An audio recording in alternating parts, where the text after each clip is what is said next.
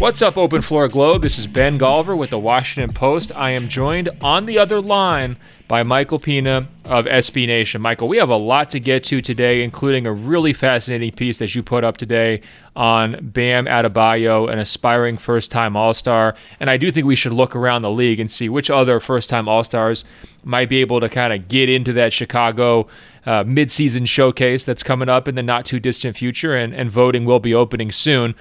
But before we do that, we had a showcase game on Wednesday up in Toronto. The Raptors welcome back Kawhi Leonard for the first time. It was ring night. They gave him his ring, as gaudy and audacious as you might expect it to be. Apparently, he had it sized and fitted for his middle finger so that, symbolically he can tell everybody what they can do with themselves. And the Clippers went in there and just took the game. I mean, it was a blowout, big second half run, kind of put it away. Everybody was relaxed and, kind of chilling down the stretch of that game. So I'm curious, there was a lot of buildup, massive media presence there in Toronto.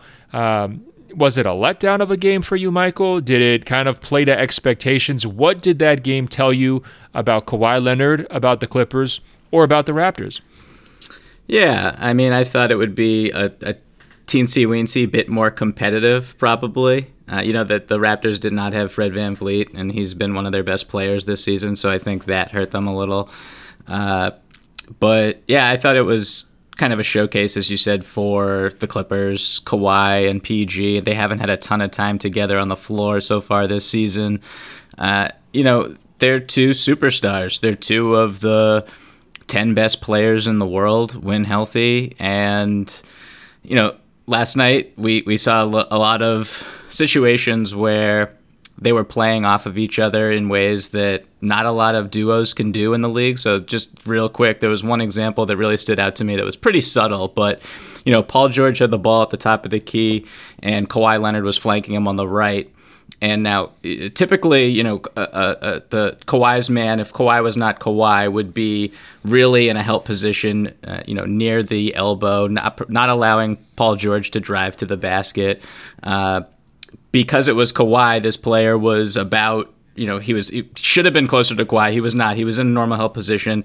So PG just threw Kawhi the ball. Kawhi put it on the floor. This poor defender, I think it was Norm Powell off the top of my head, tried to close out, drew a foul. It's just like the subtle things that these guys do. They have superstar gravity. They're incredible. They're barely on the cusp. They barely figured out anything about one another so far. And, I think that they have so much more to improve upon, and we've already seen them be terrific together. Right. I think the one thing that they do know about themselves, though, is that they're really good. I mean, there's a lot of swagger with this Clippers group. You know what I mean? For sure. I actually kind of thought this game, pardon the phrase, I think it was like a swag off, right? Like you have the Raptors going in there trying to show what a great organization they are, but also, trying to show how they've moved on from Kawhi Leonard and, chuckling with him before the game and all these hugs and daps and everything. And then you've got the Clippers who are like, all right, well, we're the new kids on the block. We want to show you what we're capable of doing. And they got scoring from basically everybody. That's been the story for the Clippers. I mean, that four-headed monster, like they like to call it, throwing in Lou Williams and Montrezl Harrell. All those guys are kind of contributing in different ways in that game, and their overall talent kind of won out. But you mentioned Fred VanVleet off the top. You do not want to go to a swag off without Fred VanVleet. I think that's a major takeaway from this game, right? Because to me, Toronto looked kind of a little bit like a shell of themselves, even though Lowry was out there and even though Pascal played okay. I just thought that, in that showcase moment, maybe they weren't quite ready for it. They looked a little bit more like a cute story team than they looked like an aspiring contender who could somehow crash the party and upset Milwaukee, if that makes sense. Now, from the Clippers side, I do think it's important here. I'm seeing a little trend. They say like 3 data points is a trend, right? We have opening night where they take down the Lakers head-to-head against LeBron in a very impressive win without Paul George. We have the showdown between Paul George and Russell Westbrook, former teammates in Los Angeles, where they double-team Harden late in the game.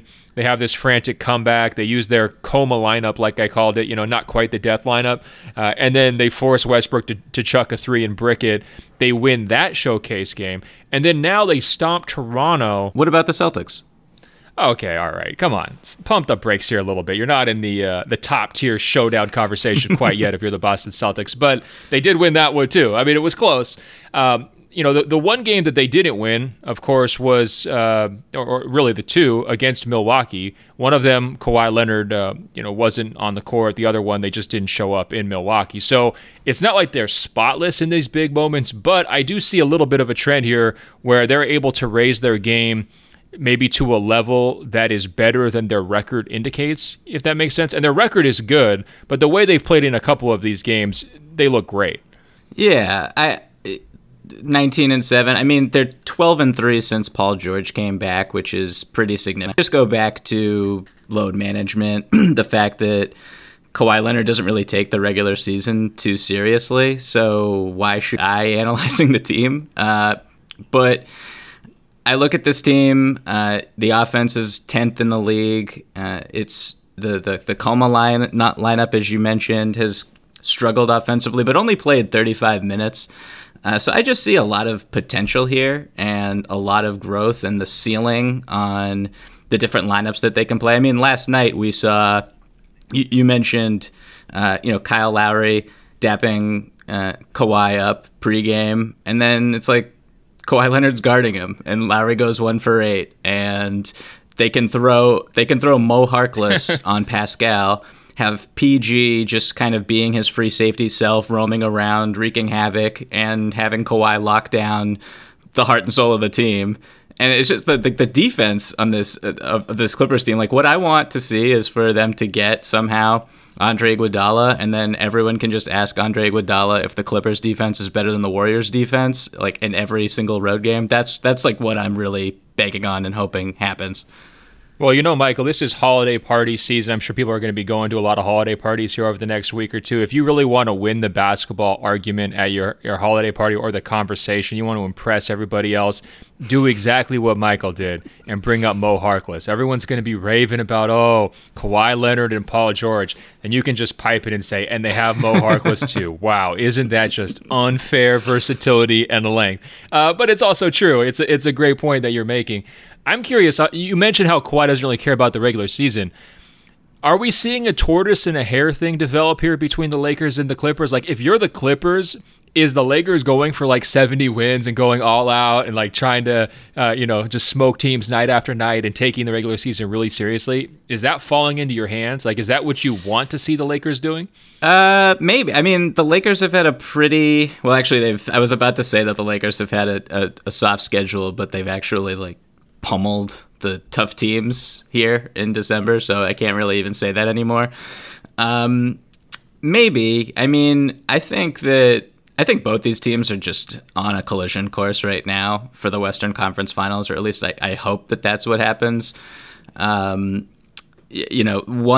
really funny about the Clippers is like Doc Rivers still plays, even in games where Kawhi and PG are healthy and in the starting lineup, there's still segments of the game where neither guy is on the court, which I think is really interesting. And, there are lineups where the Lakers don't have AD and LeBron on the court, but I just don't think it's necessarily the same thing. So both teams are really impressive on both ends so far, and we're going to see, hopefully in the playoffs, hopefully down the stretch of the regular season even, situations where their coaching staffs are trying to, increase the chemistry and play these guys more and more together. So that'll be interesting to see, and it just kind of speaks to what more they have to do, or what more they have to show, I think, on both sides of the ball. Yeah, it's just a really interesting contrast where you've got the Lakers. We would say the chemistry between Anthony Davis and LeBron is basically a 10 out of 10, right? And as you mentioned with Paul George and Kawhi, they're not there yet. Now on the rest side, or the load management and minutes side, we could probably say, okay, well, the Clippers are taking this at like a 9 or a 10 in terms of their caution level and developing it slowly, whereas the Lakers just don't seem to care about it at all. So it's two different approaches, just something to track here throughout the regular season, if there's any bumps and bruises that kind of accumulate. But, really, we're going to want to, isolate on these variables if they do meet in the playoffs, who's fresher, who looks like they've played together longer, who's able to kind of anticipate each other's movements among those superstar duos. I think it's just something to keep an eye on. All right, one last super crucial, important question to ask you, Michael, about the whole ring night thing. Is getting the ring sized for your middle finger actually a cool thing to do, or was that kind of lame from Kawhi? I need your verdict. Well, when you are... Because he said...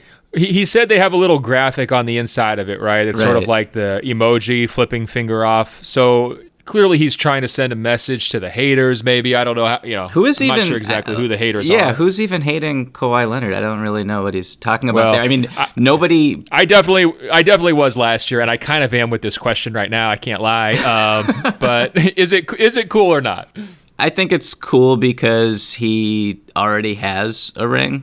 Doesn't he have 2 rings? Does he have 2 rings or 1 ring? This is his second ring, yep. Okay. If his 2014 ring was sized for his ring finger, and then now he's sizing the second one for his middle finger, he can then, pose with the 2 rings side by side in a New Balance ad together, I guess is where we're going, right? Yeah, I think it's fine. I'm cool with it. I still don't really understand the purpose because, beyond wanting to wear them both at the same time on the same hand, I guess, but...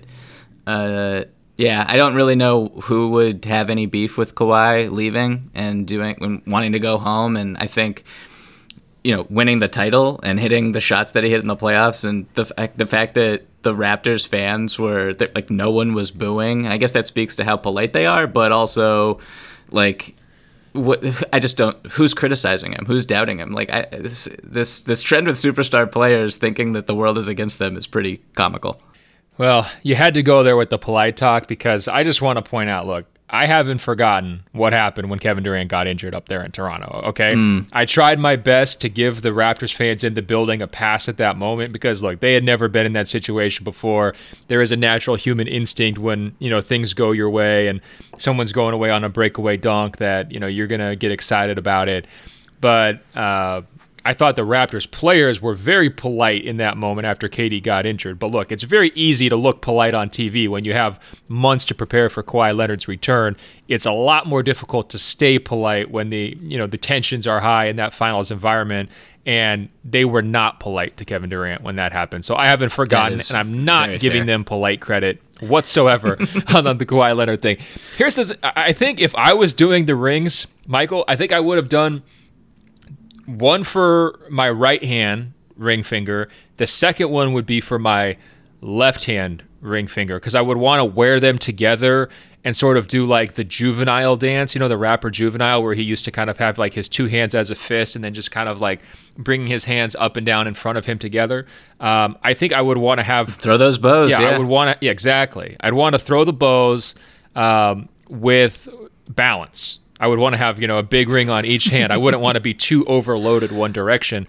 But there is that famous picture of Michael Jordan, remember, with all 6 of his rings. I think he put them onto one hand, right? And so we know Kawhi loves Mike, so maybe this is like his homage to Mike, right? It's like he's going to be collecting his rings here all on his giant fingers, and he could take a similar picture and not post it on Instagram or wherever else because he doesn't have those accounts. All right, enough about Kawhi Leonard. Let's hop to, I would... safely call him one of the big breakout players of this early season. That's Miami Heat forward, center, guard, wing, whatever else you want to call him, Bam Adebayo. And Michael, you wrote a piece on him that published on Thursday. I encourage everyone to check it out. There's a lot of themes going on in that piece, but I think the major one is the one that I kind of just hinted at, which is the positional versatility and the skill versatility. And you opened with the scene where Eric Spoelstra is essentially telling Bam, hey, it's your job to guard Russell Westbrook tonight. Westbrook got his numbers, but, you kind of explored how did this work for Miami? Why would they go to it? And sort of what does it even mean for him as he kind of goes forward into his career? Tell us why you chose that particular moment to kind of highlight Bam, and then just give me a solid 2 minutes of Bam gushing, because I feel like you maybe have a half an hour of it in you. Sure, yeah. Thanks, Ben. So I sat down with Bam for a good while, and before I interviewed him, I watched a ton of tape. I watched a ton of Heat games, and one right before I interviewed him was against the Houston Rockets, and I noticed from the jump, it was their second game against the Rockets this season. And in the first game, he's guarding PJ Tucker. He's hanging out in the corner, usually helping off PJ, but doing things that normal big men defenders have to do when they play the Rockets. And then in the second encounter, he's like up in Russell Westbrook from the opening tip, and I was like, what is happening here? So one of the first things that I decided to talk to him about was that game, and like, what the hell happened? Like, how did you find out you were guarding Westbrook? Have you ever defended anyone like that before?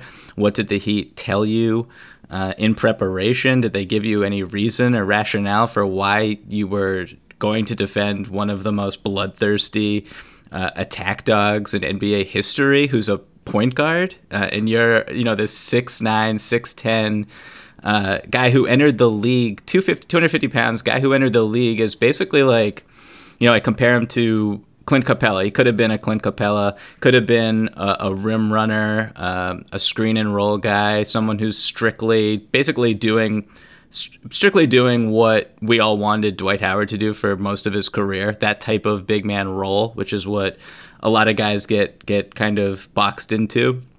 And Bam is basically like bursting out of that box, and this is the Miami Heat allowing him to do that.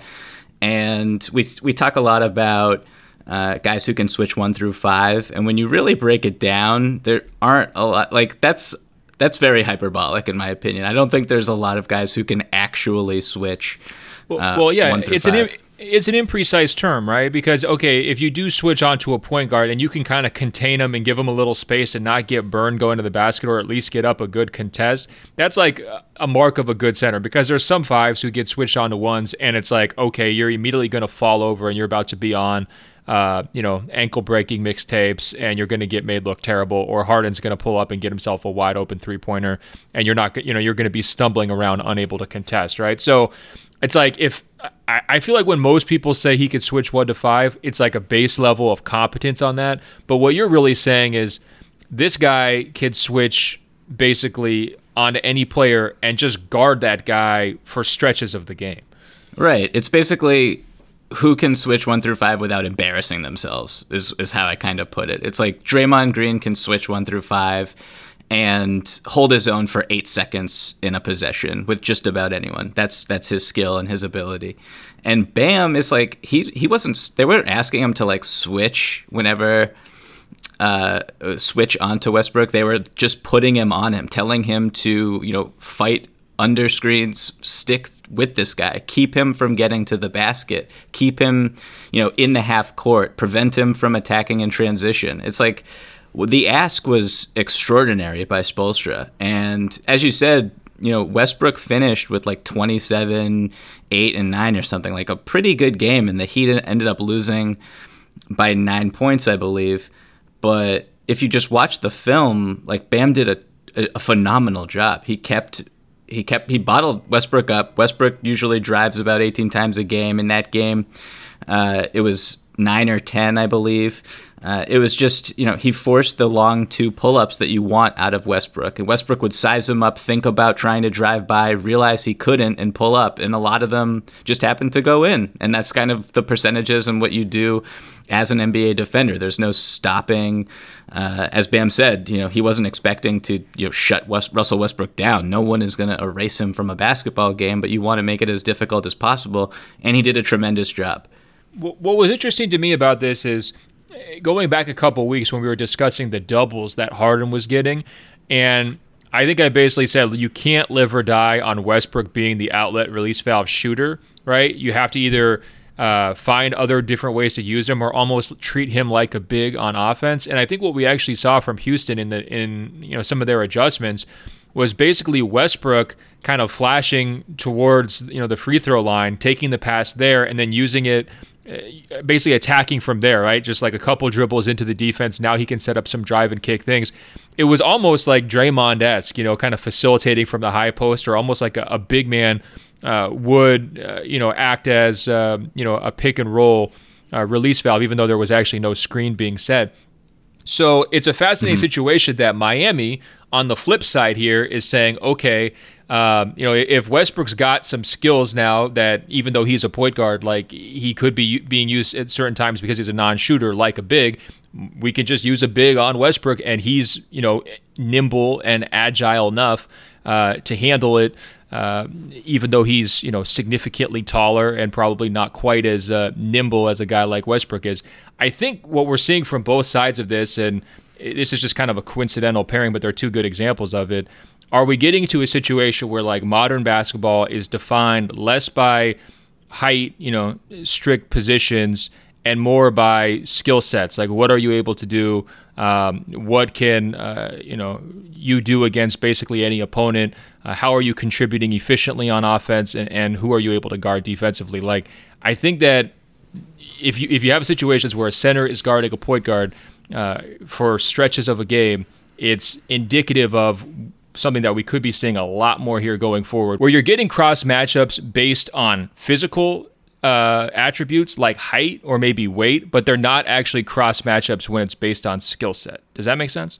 Yeah, for sure. I forget when Dwayne Casey said this, but he basically said your position in today's NBA is who you can defend. And I thought that really summed it up really well. And if you look at Bam, he can guard everyone. So I don't know what his position is. And the Miami Heat, when they look at him, they do not see a position.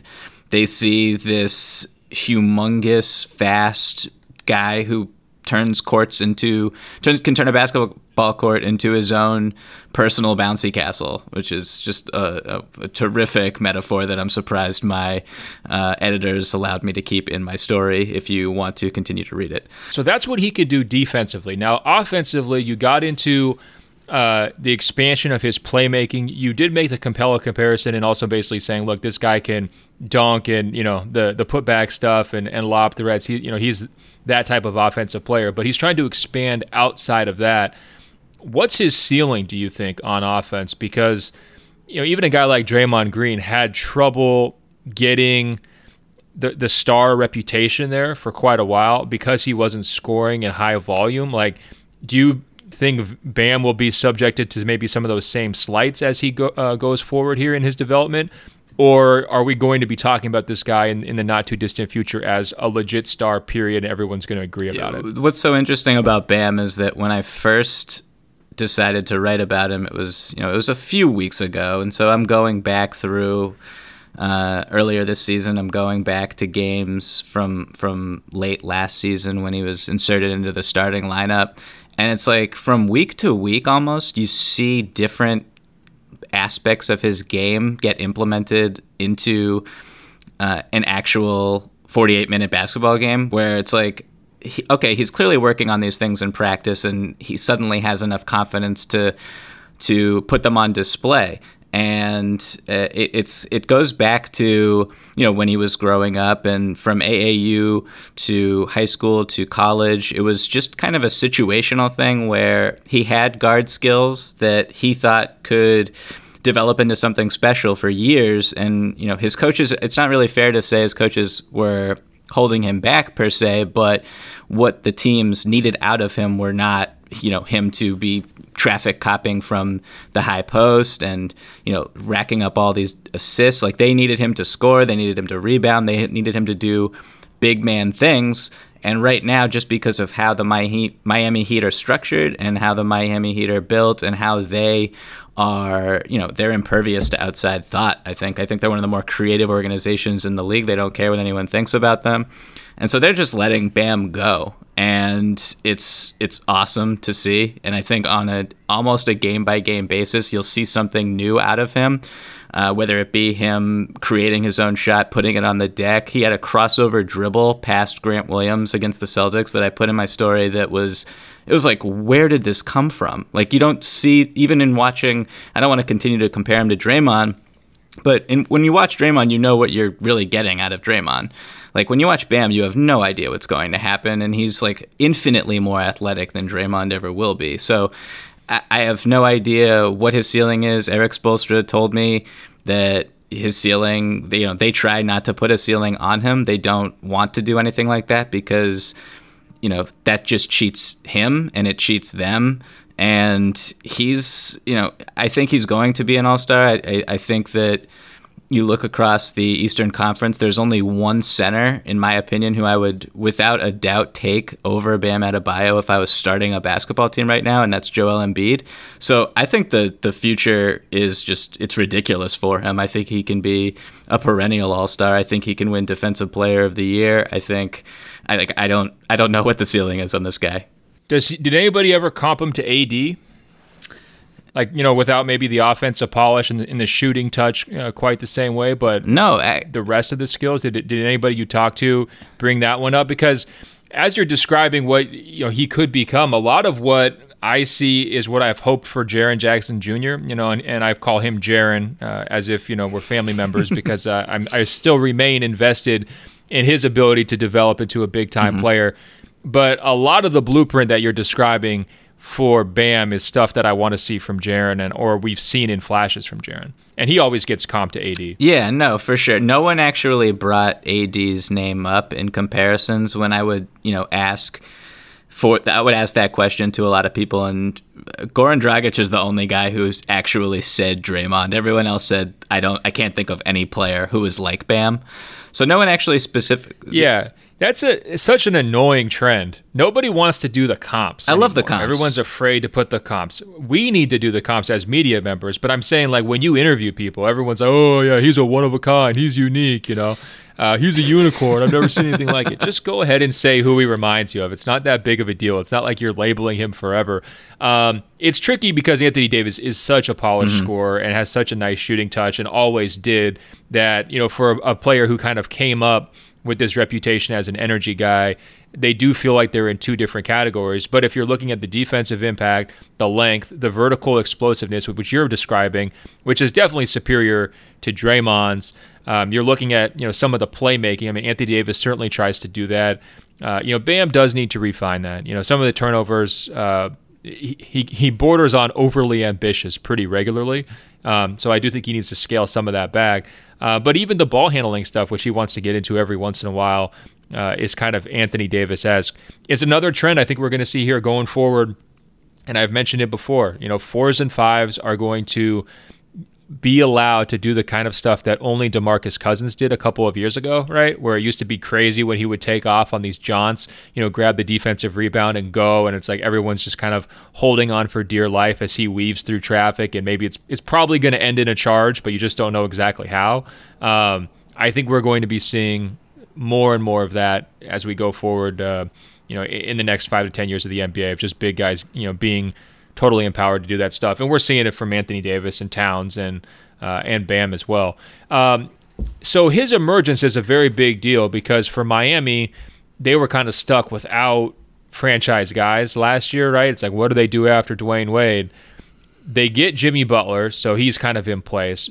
Bam is rising to an all-star level, and you made a pretty compelling case that he could get onto this year's team just because there aren't a ton of bigs in the Eastern Conference outside of the projected starters. I mean, I think a guy like Domantas Sabonis has a chance to be an all-star too this year just because there aren't that many front court players behind Giannis, Pascal, and Joel Embiid. Hey guys, what's up? This is Ben Golliver with a message from Mattress Firm. The only thing better than watching your team win is a perfect nap. And Mattress Firm's President's Day sale lets you get a king mattress for a queen price or a queen mattress for a twin price for savings of up to $600. And you can take home a free adjustable base with a qualifying purchase. But you have to hurry. The clock is ticking on this sale. It's ending soon. Isn't it time you saved and slept like a champion? Shop now. MattressFirm.com. MattressFirm.com for the President's Day sale.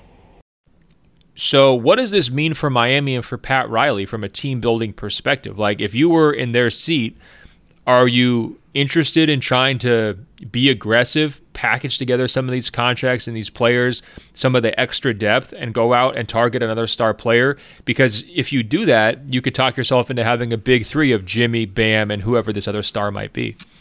I'm a little hesitant to make trade. If I'm Miami, I'm patient. Like, as good as they've been this season, and there's definitely a call for or an understanding for why they would want to go for it this year. Jimmy's not getting any younger. He's under contract, but he's not getting any younger. The East it's not necessarily wide open, but they have as good a shot as anyone to match up, I think, pretty well with the Milwaukees and the Sixers and the Celtics and whoever else is at the top of the East by the end of the season. But when I look at Miami, I'm kind of like, I think free agency, honestly, it's tough if you're a Miami Heat fan, you don't want to hear this, but I think they're a free agency destination, and I think that they should be super patient and wait until the summer of 2021 when all these different stars are available. That's basically their last. They'll have max cap room with Jimmy. It's the year before. There's like a little bit of space and time where they can, fit another max player in before they have to pay Bam Adebayo. You have, Tyler Hero. You have Justice Winslow on a really good deal. So if they were to make a trade, I would want it to be on a very short-term contract. Maybe someone like Danilo Gallinari makes a lot of sense for them. But I don't think someone like Gallo puts them over the top. And I also don't want to give up Justice Winslow in a deal like that either. So if I'm them, I'm just kind of like sitting tight and I'm appreciating what's going on. They're getting a lot of production out of low-cost guys like Hero, like Kendrick Nunn, like Bam. So I'm just kind of rolling with it. It's good vibes. They have low expectations. And then in the summer of 2021, when a lot of these super-duper stars become available, I think that's when you pounce. Yeah, the tricky part with that plan, though, is does Jimmy decline by that point, right? I mean, if you get to 2021, are you really looking for almost like a Jimmy replacement, or are you ready to shift him to a secondary role? I do think that they're tied to his clock a little bit because, he's playing, what would you say, like a top 10, 15 player this year so far?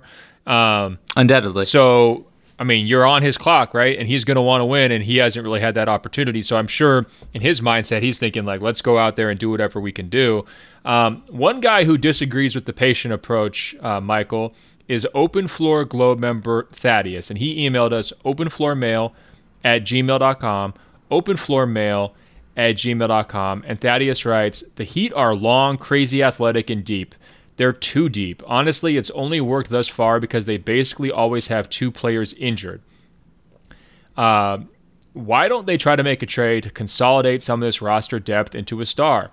What about if they traded for Kevin Love from the Cleveland Cavaliers for a 2025 top 10 protected first-round pick, James Johnson, Kelly Olynyk, and Derek Jones Jr.? I understand the Heat wouldn't necessarily want to trade another draft pick because they've already traded some, but half measures are how you end up with full disappointment.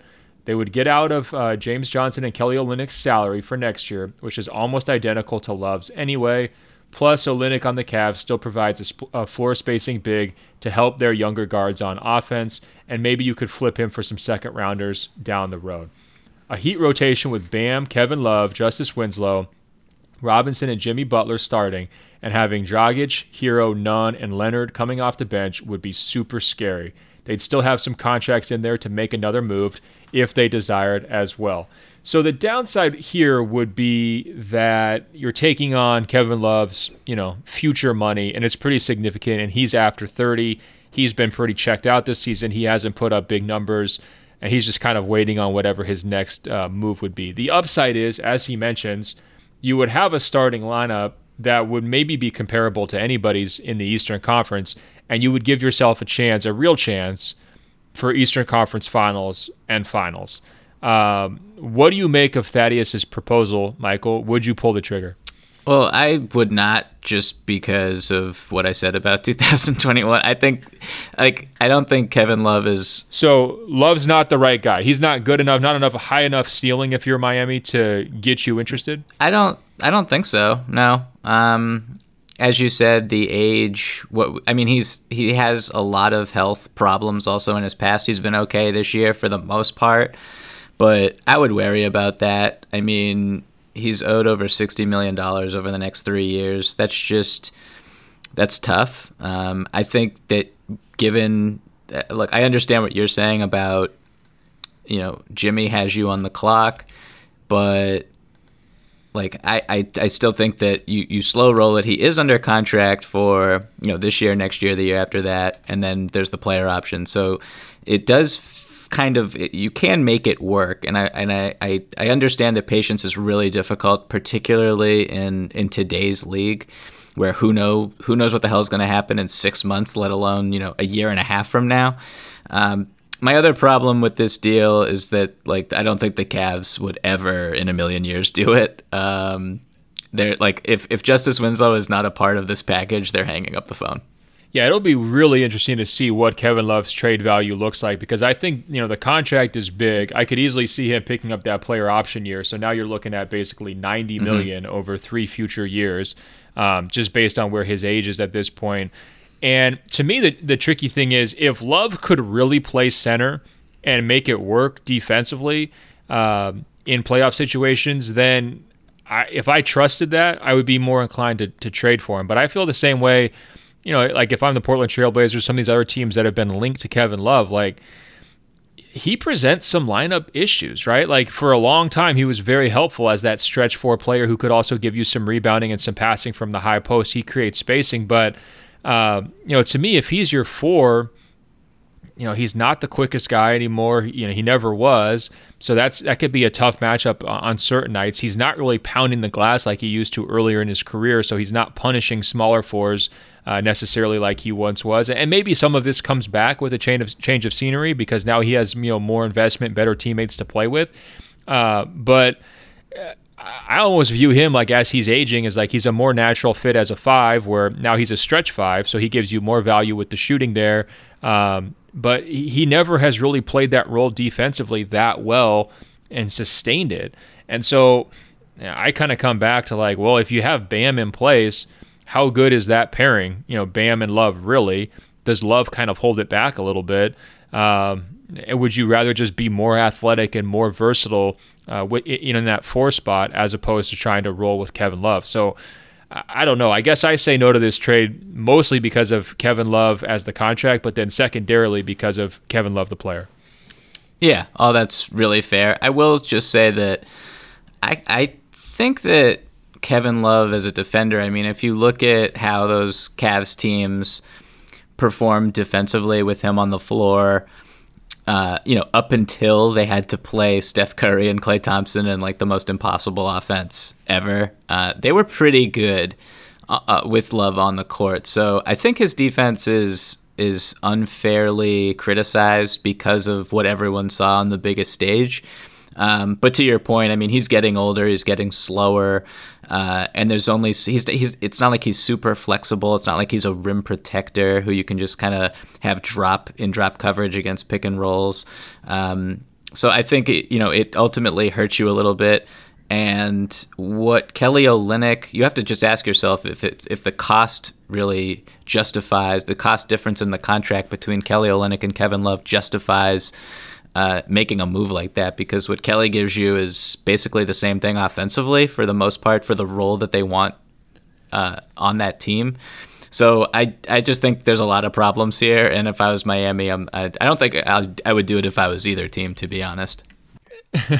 I love it. Hey, it's not necessarily so much that he wasn't a good defender in his prime, right? I just think he's definitely post-prime when it comes to Kevin Love on that end. And I also think so the teams that they would have to face in this year's playoffs or next year's playoffs in the East he would struggle. If Giannis is barreling down at him and they're in a quote unquote small ball lineup with Kevin Love at the 5, I do not feel good about that. That sounds to me like a poster party for Giannis.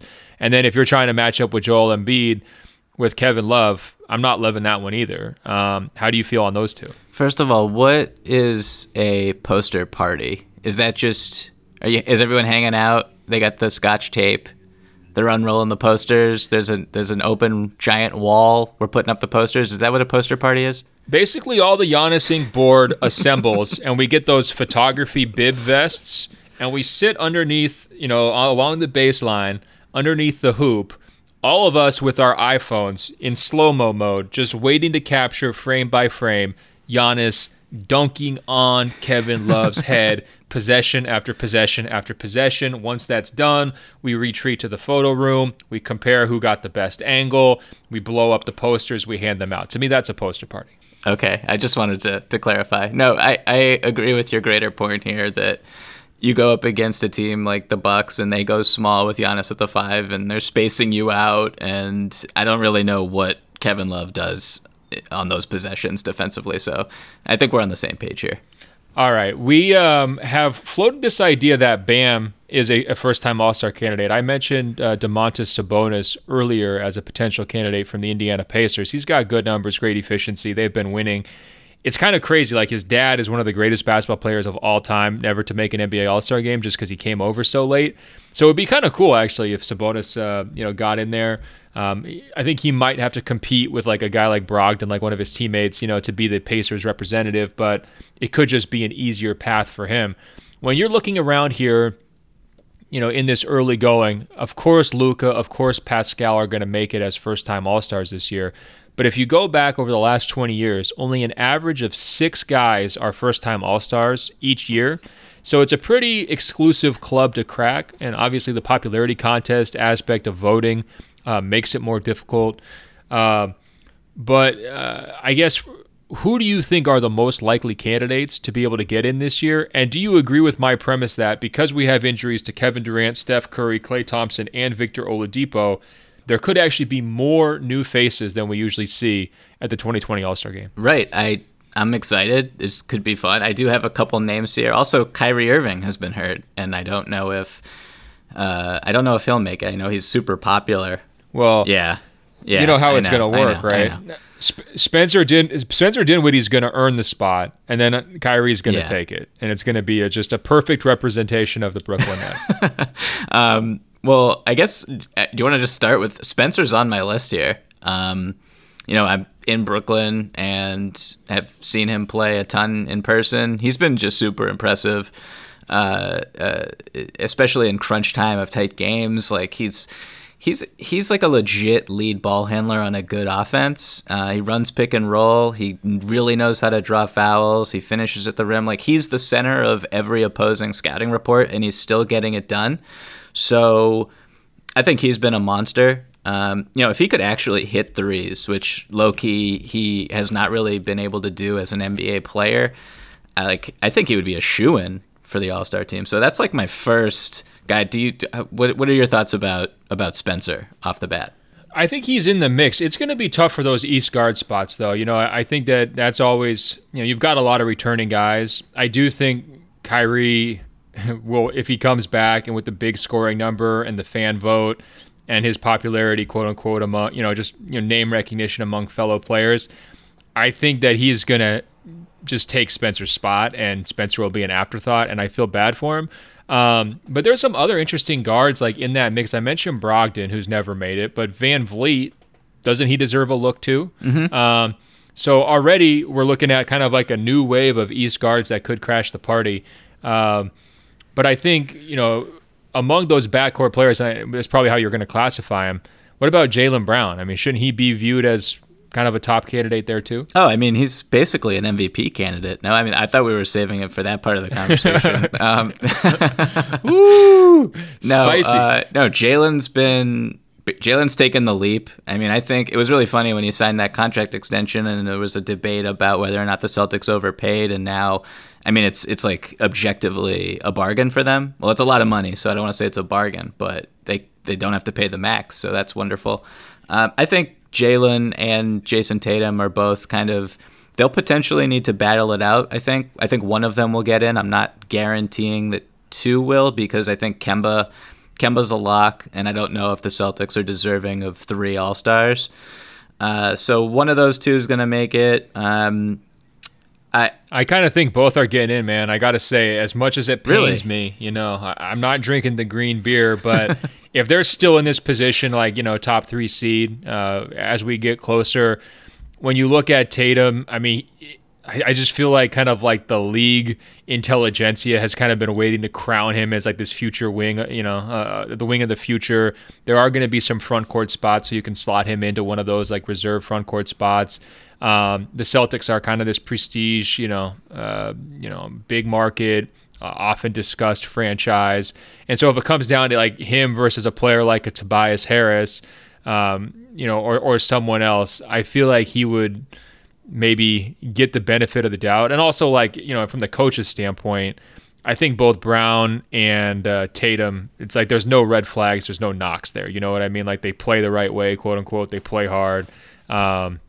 So they're good citizens off the court. I think all those things are effective tiebreakers a lot of times. So you're not really on the Davis Bertans bandwagon? You don't think he's going to take one of their spots? Well, I was already penciling him to start. I think he's going to start. I think a lot of these guys are going to be reserve candidates. No, Davis is crazy, man. Like, that's a whole side story. Did you really have him as one of your all-star candidates? I wrote him down like as a joke candidate, and then I was like doing I got lost in a rabbit hole in his basketball reference page, and like, it's absurd. I mean, he's taking like 8 catch and shoot threes a game and making like 47% of them. It's like, what is even happening? The Spurs just must be like the other night banging their head. Yeah. The other night he was playing Papa Shot, man. He was pulling up from 45 feet, like one step inside the half court line. But you were saying like this is payback, or this is retribution for the Spurs moving on from him? Yeah, I think the Spurs are probably regretting that one, and I don't really know what happened there with the whole Marcus Morris snafu that probably screwed them over a little bit. But yeah, they definitely wish they had Davis Bertans, who is like second in offensive real plus minus right now, just like a complete stud. The other, I have another guard for you, and I've already brought him up a couple weeks ago in an episode when we were talking about most improved player, but like, why can't Devontae Graham be an all-star this season? I mean, wow, you're getting really aggressive. You're heat checking here on me right now. No, I mean, like, I don't know about you, but heading into the season, I thought that the Charlotte Hornets would be the worst team in the NBA, and because of Devontae Graham, almost single-handedly, like, I'll watch a Charlotte Hornets game, and they're not terrible. Like, they might make the playoffs because of this dude. He's averaging 20 and 7. He's leading the league in minutes. Like, what is even happening? The Hornets die when he's off the court. He's one of the better 3-point shooters in the league so far.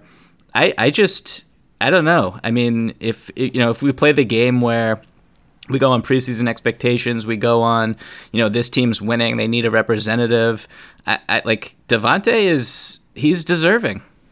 I hear you. He deserves to be in this conversation. I also think that he's like a perfect candidate to be snubbed, right? Like, the basketball dorks are on him, like you. No offense, but I think you qualify as a basketball dork.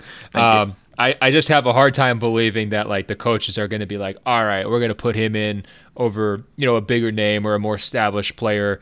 Because I do think there's like usually a year delay on this stuff, right? Like, if he continues to play like this for 18 months, I could see him getting in next year. But I think the coaches are wary of like putting guys in based off of a hot 4-month stretch. So I don't know, but I love that you're basically his fan club now. You're in early. I'm all in. No doubt. I'm all in. Hey, what about like, here's a good comparison. Like, don't you think Trey would get in before him? I was literally about to ask you if I had in one hand Trae Young and in the other hand Devontae Graham, which one would you pick? And that's not an insult because they're small people. I can't actually hold them in my hands, but for the purpose of this exercise, pretend I can. Like, who do you think is more deserving? Because Trae Young's situation is like, I'm now at the point where I just want to watch whatever team is playing the Atlanta Hawks because I feel like history will be made. Like, that's how bad that team is right now, particularly on defense, particularly because of Trae Young's defense. So, I mean, I said a lot of really nice things about him in our last episode, and I stand by them. I think offensively he's been terrific, absolute flamethrower. But that team's just really, really bad. And if you look at Devontae Graham, who, similar supporting cast, probably a little better, but the Hornets are not a complete train wreck at all times. And, when he's on the floor, their offense is actually pretty decent. So who do you think is more deserving, I should say, between Trae and Devontae, given those situations? I would still say Trey, just because I'm willing to excuse basically everything around him as not his fault, and because I think that he ultimately commands more attention. If you gave them equal supporting cast, he would get more wins out of it, but I wouldn't guarantee it, and I think it's an interesting conversation. But this goes back to my point. Like, I definitely think the coaches would reward Trey because he had, some progress from last season. He's a bigger name. He's kind of flashier, maybe more marketable than a guy like Graham. And so, like, if I had to predict which one's going to make it, I would definitely think that Trey would make it over Graham. Okay, I have a guy in the Western Conference now, which is obviously it's really difficult to break in on that side. What about Devin Booker? Like, is this the year he finally makes an All-Star team? He's on my list too, in part because some of those spots like Klay Thompson and Kevin Durant are open, right? Steph Curry, there's spots open where he would slot in. To me, and I know he hasn't had his best year necessarily, and Utah's been a little bit up and down. I still think the most deserving first-time All-Star in the West is Rudy Gobert. Don't do it. Oh, you thought I was going to say Mitchell? You surprised me. I was going to say Mitchell, huh? Yeah. See, that's why I feel bad for Rudy, man. He's in this perfect storm where he plays center. He's not a big-time scorer. He's not a shooter. He doesn't really get credit for what he's doing. Everyone's going to laugh if he cries again because he doesn't make the team. But if you're looking at overall impact, if you're looking at best players at his position, it's tricky because he's going to be behind Davis. He's going to be behind Towns. He's going to be behind potentially Jokic. But if you're saying who really deserves to be an All-Star, one of the 12 most important players in the Western Conference, to me, it's Rudy Gobert. And then you can get into this discussion of, okay, like Booker versus Mitchell. And I think because Gobert, to me, is still Utah's most important player, I think Mitchell would have to be snubbed, and you probably have to give the benefit of the doubt to Booker, making his teammates better, shooting 50, 40, 90s, more efficient, and kind of the number one guy there in Phoenix where maybe Mitchell isn't like that clear-cut number one guy. So I guess I would, on the pecking order, I would have Booker above Donovan Mitchell. I would have Booker above Jamal Murray. I would have Booker above a CJ McCollum, just based on like Portland's record, Murray being kind of the number two guy in Denver, and Mitchell maybe being the number two guy in Utah. So that's how I would break it down. But I guess if I was voting now, I would say both Gobert and Booker have really good shots of getting in. That's so funny that I did not even think about Rudy Gobert for this exercise. Like I think I'm just that far out on the Jazz right now, and every time. Well, and he's been snubbed so many times. It's like you would just assume that he would have made one, but he's never made one. And a lot of these first timers who we're talking about, they're guys who are 22, 23 years old, and that's not Gobert. No, that's exactly right. He didn't even come up. He wasn't even on my radar, and that's I mean, no disrespect to Rudy Gobert, who I think is really. He impacts games on the defensive end as much as anyone. He's in position, I think, to win yet another Defensive Player of the Year award.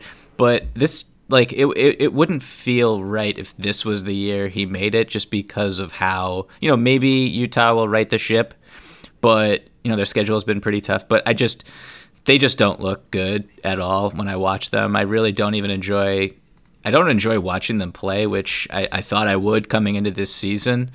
And I'm not like blaming Rudy for that. If I'm blaming anyone, it's probably Donovan, who that's potentially my own fault because my expectations for him were so high coming in, and I think he looks lost on offensive possessions, and his shot selection has been atrocious. But Rudy's an interesting one. I don't know.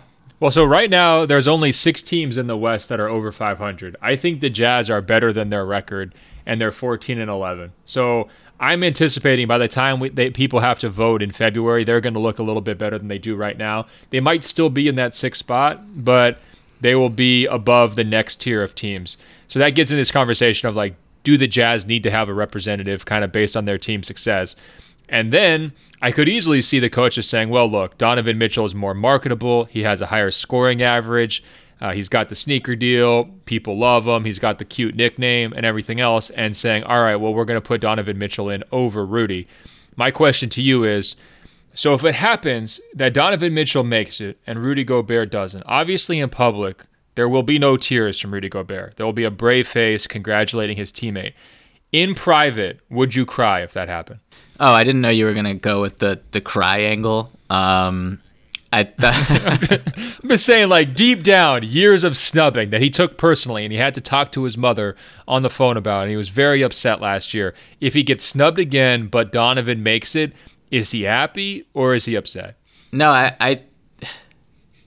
I was thinking more like, could it ruffle some feathers behind the scenes? Like, a schism. Yeah. And with Rudy's free agency coming up, there's a situation where I believe he's Supermax eligible. And so if they do not offer the Supermax and they offer him just like a straight 5-year max or a 4-year max or something, if he's like, all right, screw this, I'm out, despite, the organization-wide commitment that you've had to developing me into what I am, I could see that happening if Donovan kind of leapfrogs him as a priority with the organization. I don't know. That's just like me being an idiot speculating. But to answer your initial question, I do think he would cry in private. Oh, well, let's hope that doesn't happen. Let's hope he makes it. All right, we got Booker in this conversation. Who else did you have maybe from Western Conference teams who you think could sneak in? Yeah, I had Donovan. I focused more on the East, to be honest with you. I mean, well, it's easier. Yeah. It's AAA. There's less talent out there, I mean, someone like, and I don't think he'll make it, but someone like Shai Gilgeous-Alexander, who's having low-key a pretty good year on a team that I think has surprised some people. Maybe he gets maybe he gets his name in the conversation a little bit. His numbers are pretty good. He's hitting threes. He's a really solid defender. He can let Billy Donovan play those 3-guard lineups with him, CP, and Dennis Schroeder that have been tearing the league apart. So maybe him, maybe even CP, who... Yeah, I was going to say, I think the coaches are going to look at OKC and give Chris Paul the career validation selection. Put him back in there as long as he stays healthy. And so I think that would box out Shai. What about on the wings? I know you had mentioned last week you think Brandon Ingram can't kind of get in because of the Pelicans' kind of poor record and everything. But what about the original Brandon Ingram? What about Andrew Wiggins? Andrew Wiggins, wow. I mean, he's competing with Karl Towns there, of course. So, is Minnesota going to be good enough to have two? No. They're in a losing streak right now. The answer is no. They will not. I don't think they will be good enough to get two. Wiggins is a wonderful story. I think this is kind of...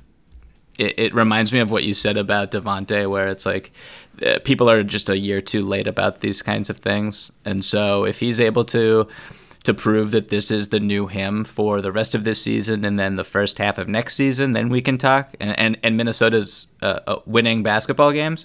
But, I mean, right now they're not in the... I don't think they would make the playoffs if the season ended today, despite their hot start, despite how incredible Karl Anthony Towns looks. So I would probably say no to Andrew Wiggins. I think he's going to be on the outside looking in, but it's remarkable that I even said his name in a positive manner. So, that qualifies as progress. Any other final candidates you want to throw out there? You know who's having a really good year? I could wait all day in anticipation. Who? Will Barton. Wow. In Denver. Yeah. This goes back to the Portland days with you. This really hits home, I hope. Will Barton has been, he stepped it up on the defensive end. I'm doing a story right now about Denver's defense and continuity and all that. And Will Barton's individual improvement on that side of the ball has been kind of remarkable. Last year he had the worst defensive rating on the team. They were terrible when he was on the floor. This year they're never better than when he's on the floor. I don't know. I think that with Jamal Murray not really taking the leap forward offensively, with Jokic kind of loafing in between all-NBA brilliance and someone who's just disengaged and doesn't want to be in the NBA, I feel like Will Barton could sneak in to maybe a conversation. He'll never make it, but I just want to throw his name out there. No, I love it. You know what we should do? Like, Bogdanovich has been in the Rising Stars game, even though he's like 36 years old, the guy from the Kings, like he's just been in this Rising Stars game, I swear, for like 4 straight years.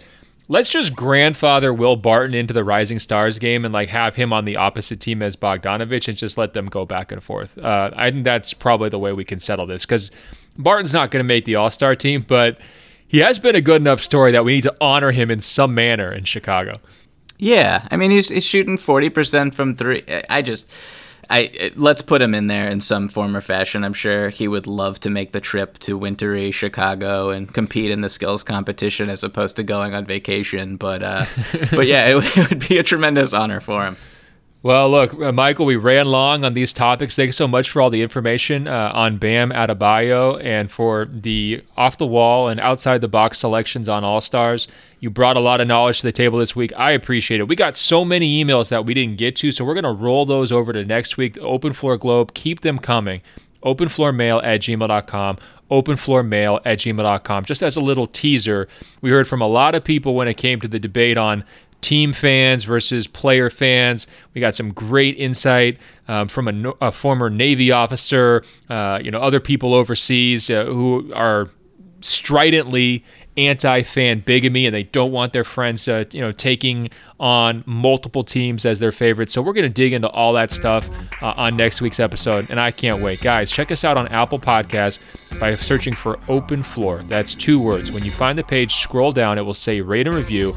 Tap 5 stars. It's just that easy to help us spread the word. I'm on Instagram @Ben.Golliver, on Twitter @BenGolliver. Check out my page there to sign up for my Washington Post weekly newsletter.